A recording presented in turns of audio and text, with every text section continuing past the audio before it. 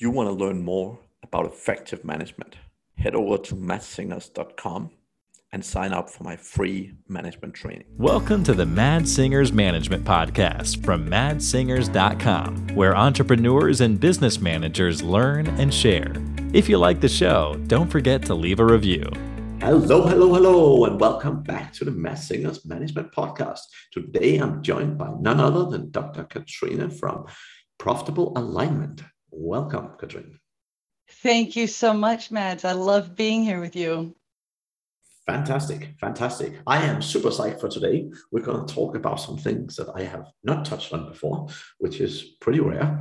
But just before we jump into all this good stuff, can you tell me and the audience a little bit more about yourself and your background and how you ended up where you are right now? I am happy to. My name is Dr. Catherine Weiberg. I go by Dr. Catherine. Leaders hire me to help them increase their employee engagement and retention, because most are losing hundreds of thousands of dollars every year on resignations, recruitment, and onboarding. So I help them to challenge today's status quo and recognize how they can incorporate the strengths of their team into the strengths of the organization using my reframe, rewrite, redesign model for organizational success. The bottom line is that revenue is based on human capital and the power of alignment. That makes a lot of sense. And you touched on a few things already. So let's jump right into it. I mean, employee engagement and employee retention, like how do we do it? How do we keep great people around? Well, it really is a matter of understanding your people. You know, as I said, the bottom line is that revenue is based on human capital and proper alignment. So you need to know who you have, not just what jobs do they fill, not just what skills are on their resumes, but who are they? When you can recognize the different strengths that people have and the things that they love to do, and perhaps even why they love their job in the first place, or why they used to love their job, if maybe they don't anymore, then you can build on that, create the teams where you have people with different strengths to balance out where other people don't have those same strengths. As those become engaged, people get excited. Ooh, I like going to work. I'm valued. And then profits automatically increase. People like to be heard and recognized for who they really are. So are you saying there's people who like going to work? I like going to work. I think it's fantastic. And in fact, even before I was a business consultant, when I was an employee, I would only apply for jobs that I knew I would enjoy. And if there were something that I didn't love about my job, I would either find a way to do it differently or expand my job. And if it got really bad and there were nothing I could do about it, then I would start looking for another job. But honestly, we spend so much time at work. It really ought to be something you want to be doing, and so much time preparing for work, really. 100%. Yeah, I think it's interesting. And I totally agree with the mindset behind it, right? Like I've had a fair chunk of jobs myself, and I always had the rule that, you know, it's easy to always complain, but the way I look at it is that if it's bad enough for me to complain, then I should do something about it instead of complaining. Exactly. I think most of the time it's so easy just falling into the trap of complaining about things that, you know, you see or you feel is not really in your control, and then just all you end up doing is making yourself unhappy, and that seems pretty silly. But anyway, that's a little bit of mindset. So that's perfect. I just wanted to add to that, if I could. In 2014, I attended an event, and the host said, "You may only complain if you have a solution or you're willing to be part of the solution. You have to be willing to do something about it if you're going to complain. Otherwise, I don't want to hear it.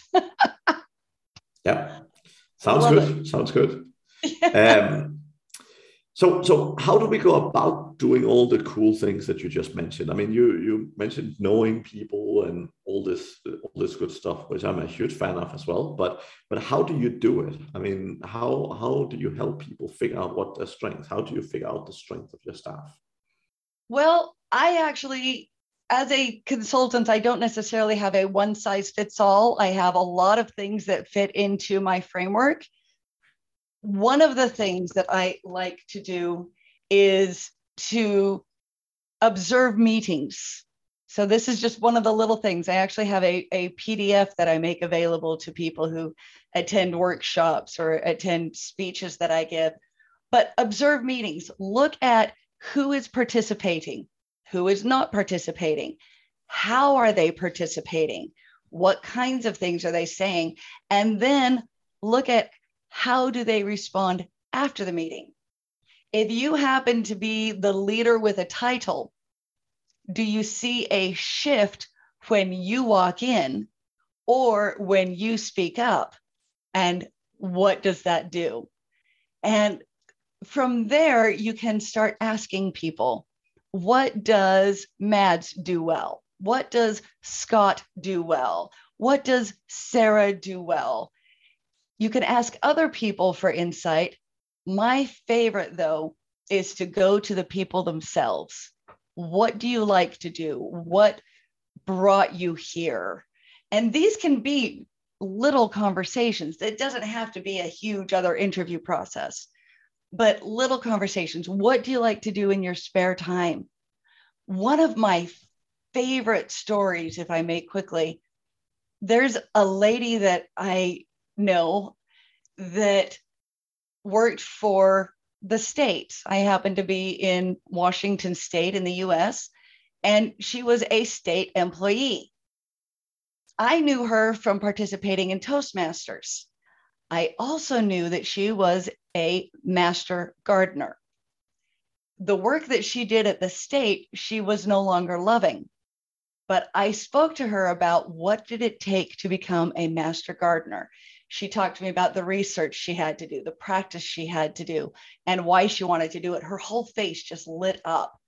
I said to her, if your employer looked at you and said, I know you're a master gardener, that shows me that you research well, that you experiment, that you're willing to make mistakes.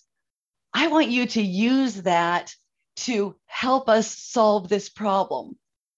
What would that do for your job satisfaction? Again, she lit up. She got so excited. I would love to do that. I could do that. So it was an opportunity to look at where do you focus and how can you bring that in? What else can you do with it? Fantastic. I love that. I love that. Yeah, I think there's many good ways to find out. I personally spend a lot of time on behaviors and just understanding people's natural strengths and weaknesses from that point of view. Mm-hmm. But I think in the end of the day, it's about researching. It's about getting to know your people, right? And I think mm-hmm. my number one thing with people management is definitely spend more time with your people, get to know them. The more time you invest in your staff, the more you will get back. That is, I mean, I see it happen over and over again, right? Yes, I completely agree. And sometimes organizations hire consultants because they don't know how to do that. So that's why people like you and people like me come in with our frameworks, with our research, with our experience, with our statistics and say, I can help you do it. Because sometimes they say, it sounds great. I want to do this. I just need some steps. I just need a little shift. And that's when you can affect the culture. And that culture that you create consciously, that you keep together, you can then continue. It all becomes a process. How do you do that, Catherine? How do you create a good company culture? And what is a good company culture, I guess? My definition of a good company culture is a place where people want to be, where if their work week starts on Monday, on Sunday, they're saying, ooh, I'm going to be going to work tomorrow and I get to do this and I get to do this and I want to do this and I get to interact with this person. Whereas the opposite also can be true. I've heard of so many people who their work week starts on Monday and Sunday evening, they're getting anxious. They're getting tense. I don't want to go to work. I don't want to deal with this individual. I don't want to do this task. I don't want to be there. I don't feel good. I don't feel valued. And sometimes they make themselves ill. So to create the company culture, again, just like you were saying, it comes back to understanding. One of my favorite things to recognize is that culture comes from the leaders. Whatever the leaders tolerate and whatever the leaders reward and recognize will continue. So if you recognize and reward kindness in the workplace, conversations with clients, new ideas, innovation, then that's going to increase. If you tolerate people being unkind to each other, saying things about each other behind each other's backs, finding ways to blame other people, then that will continue. But again, if you find ways to encourage people to recognize that somebody's doing something well, or to demonstrate, I believe in my company's vision. I want to help that mission succeed. And I want to help achieve. And if you reward strong customer service or client results, then that will continue. Excellent. Love it. Love it. You mentioned earlier you have a new framework or a framework that you use a lot called the Appreciative Intelligence Framework. Do you want to tell us a little bit about that and what that's all about? It's really fun to me because we've heard for years have an attitude of gratitude and build on strengths and so forth. But when I was earning my Doctor of Management in Organizational Development and Change, I discovered that there's a whole body of study on what they call appreciative intelligence. It is recognizing what you have and building on it. Now, one of the frameworks that was introduced to me, which inspired me on my own framework, is by Stavros and Heinrich. It's called SOAR. Instead of looking at a SWOT of strengths, weaknesses, opportunities, and threats, SOAR looks at strengths, opportunities, aspirations, and results.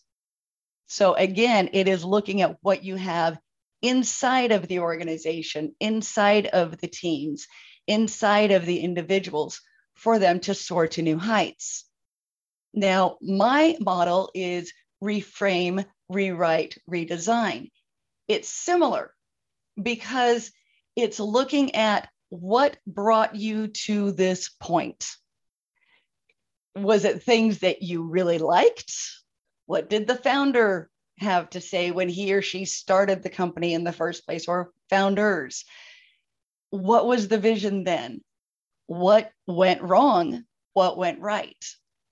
Looking at those experiences in a new way, much like if you take a picture from a white picture frame and you put it in a black picture frame, the picture is the same, but it looks different because of the frame that it's in.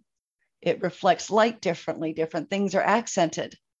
So you have the opportunity to reframe what brought you to today.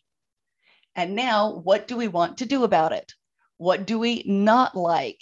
What do we wish we could change? Because guess what? You can rewrite based on your new understanding of what got you here. And then you can redesign the ideal future you want, redesign the culture, redesign how leadership works, redesign how employees are engaged, redesign your vision, and then backward plan. If that's where we want to go, how are we going to get there? Let's appreciate that everything that has happened in the organization can be turned to benefit the organization and the individuals within it. Yep, that sounds great. That sounds great. And what's the process usually look like when you go through the framework with an organization? Like, how long does it take, and what do you find is generally the obstacles? Well, I have a couple of different processes and packages. It is basically, what is the organization going to need itself? So it's not always exactly the same. I do 12-month consulting terms where we break things into 12-week segments to work on things such as leadership or management training and transition, or recognizing group dynamics and how they actually mirror change, and also how they demonstrate and influence your corporate culture. I also have a 6-month opportunity for a very similar thing, but I have workshops that I give on becoming the leader you would follow, on stopping the employee exodus, on recognizing how group dynamics affect your onboarding and your retention, how they demonstrate your culture, and also how they mirror change. How you, in group dynamics, for example, you have forming, storming, norming, performing, and adjourning. Those are the 5 steps of one of the main group dynamics models. And when you're looking at change, it mirrors that. The forming is when you recognize that something has to change, and so we're going to be making some big changes potentially. We're putting it all together. We're starting by recognizing the changes. And then storming is when you're starting to work through them, starting to find out what's easy and what isn't. Norming is when the change starts to take effect. Performing is when everything is beautiful. Adjourning is when teams change again.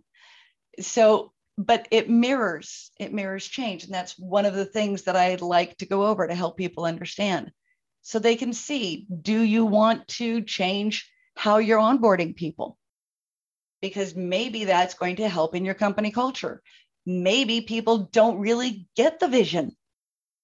Maybe that's part of your storming phase. Maybe you don't have enough people with different ideas on your teams, or maybe some of those ideas just can't resolve and you need to change your teams up. Yeah, makes sense. How do you generally see leaders? I mean, leaders can be seen in many different things, right? But fundamentally, in most organizations, really, leadership and being a leader, whether that's a manager within a team or whether that's the CEO, how do you generally see people develop the best? Like, what's sort of your recommendation to a leader or someone who wants to be a leader in terms of growth and development of themselves? I am a leader who became the leader I want, because I was not a very kind leader when I was a teenager, a young teenager especially. And that's how I look at comparing myself. For me, if a leader wants to be a good leader, he or she needs to look at, what do I wish I had when I was younger or when I started in a position? If I wanted somebody to mentor me, what would I want from that person? And looking first at yourself. Think of leaders that you had, that you respected, that you enjoyed.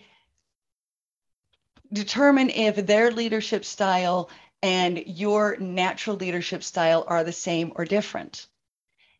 Also, recognize that sometimes the things that you admire in other people, you already have in yourself. So compare yourself to people you admire, not so you can say, oh my goodness, I admire Mads so much and I am not like Mads. But so you can say, I admire Mads. What do I do that's like Mads? What do I like that Mads does? Do I ever do anything like that? And get some self-evaluation.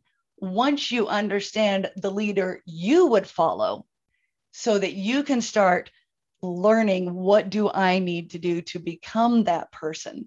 Do I need more emotional intelligence? Do I need more appreciative intelligence? Do I need to learn how to listen actively? Do I need to understand managing processes more?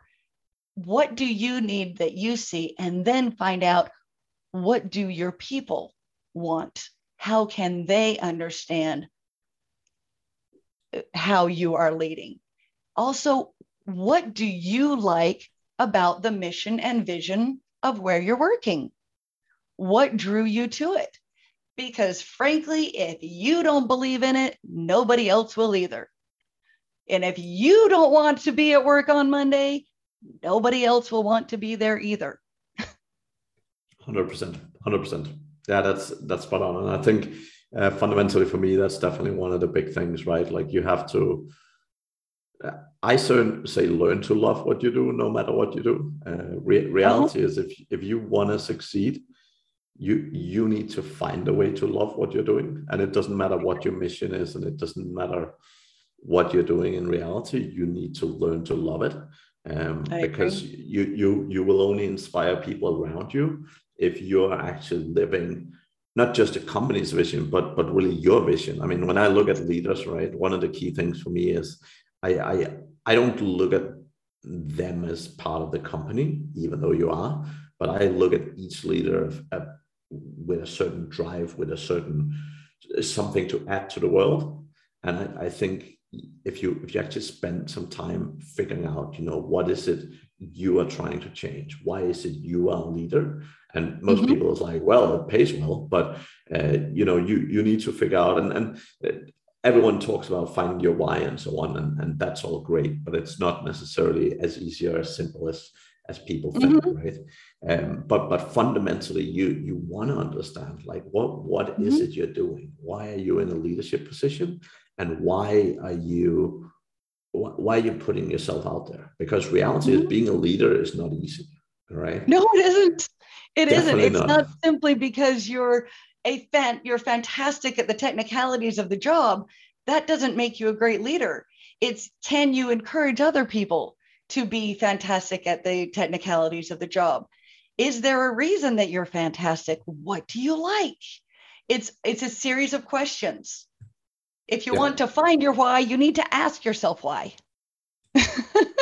Yeah. And I think one of the key things that I realized relatively early on in my career, luckily, is the fact that most people don't actually understand what drives them. So a lot of the time, particularly in our society, everyone's like, oh, it's all about the money, it's all about the pay rise. And reality is, most people, I mean, most people work for money, correct? Right. But it's not the core motivator for vast majority of people out there. And it's true. A lot of the time, one of the challenges is that many people who start a business are often motivated by money, and that's often the reason why they do it. And it's just so easy and so simple for them to assume that that's why everyone else does what they do. But the second you actually learn to realize people's motivations, and particularly what really drives them, right, you start being able to push the right buttons in a much better way and get the most out of people that you have often given up upon, right? So I've so many clients that are like, oh, this person is never performing, they're no good, etc. And literally just going in and looking at the motivations. And often it's because their motivation is very different from the people who manage them, right? And if you think people are motivated in a certain way and they're motivated completely opposite, that alone is probably enough for not just unhappiness, but just not pushing the right buttons to make people do the good work. So. Exactly. It's an extreme misalignment. And if if you're familiar with the book, The Five Love Languages, it's been around 25 years. It's the same kind of idea. You can look at it as, so how are you motivated? Do you like gifts, and do you like them in public or in private? Do you like awards in front of people? Do you like thank you notes? So looking at praise. Do you like a great big handshake? Do you want a wad of money? Do you want opportunities for personal development and new challenges? But if I love new challenges and you love money, and I keep giving you challenges and no extra money, we are speaking a different language. Yeah, 100%. 100%. So, but yeah, that's definitely big thing, and it's one of the things I see go wrong so frequently in the world of leadership today. So yes, you and I are so on the same page. I completely agree with you. So, Catherine, any great resources or any sort of things that have really motivated you or inspired you, or that you really want to recommend for others to get hold of if they want to improve their management skills and become a better leader? So things outside of my own products? Yeah. Some of those as well. No, actually, I love things from the Arbinger Institute. One of the things that got me really excited about really pushing for leadership development and employee engagement is their book, Leadership and Self-Deception. That's one that I love. I also really enjoy Tom Rath's book, Strengths Finder. I am very much a believer that assessments, as wonderful as they are a starting point. And understanding who you are today as you report your understanding of yourself on an assessment is fantastic to give yourself those insights and to help others to have those insights so that they say, oh, I have a place to start. It's not, this is who you are from here forever, but this is who you are right now. And now we can play around and figure out what else can be done. I actually took the Strengths Finder test 3 different times at 3 different, a couple of years apart. And it was fascinating because the first 2 times, my top 5 strengths were similar, but in a different order. And I had one completely swap out. A couple of years later, I didn't have any of those 5 strengths. The difference, or at least in the top 5, the difference was the situation of my life and the current focus of my life. It was truly fun to see, oh, the person I was 3 years ago, I still have those strengths, but they're not what I'm employing right now. I have these other strengths that have really come to the forefront, and I get to use them differently. So that's why I look at them always as a starting point.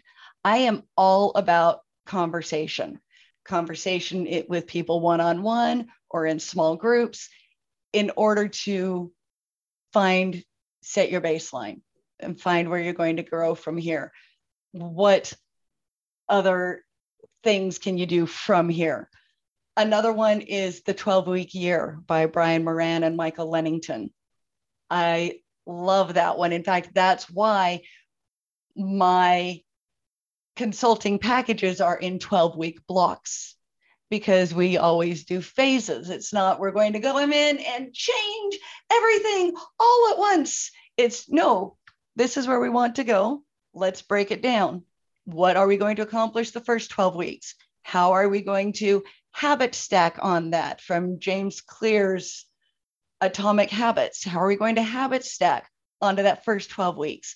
How are we going to change the culture a little bit at a time so people don't choke on the change, but it becomes normal? Those are some of my favorites. That was lots of amazing recommendations. I am familiar with most of them, so that sounds good. But I think there was one I will go and have a look at myself. So thank you very, very much for sharing. That was fantastic. If people are eager to get hold of you, Catherine, what is the way to do that? My website is profitablealignment.com. I'm taking for granted you're going to have that in show notes, so you probably don't want me to spell it. But I also can be found on LinkedIn under Profitable Alignment or under Dr. Catherine Weiberg.